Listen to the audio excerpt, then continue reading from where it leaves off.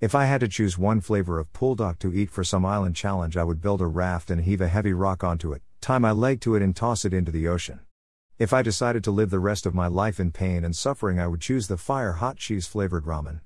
Unlike the rest of the Buldak flavors, the cheese I could actually taste under the lip blistering and cheek-burning pepper.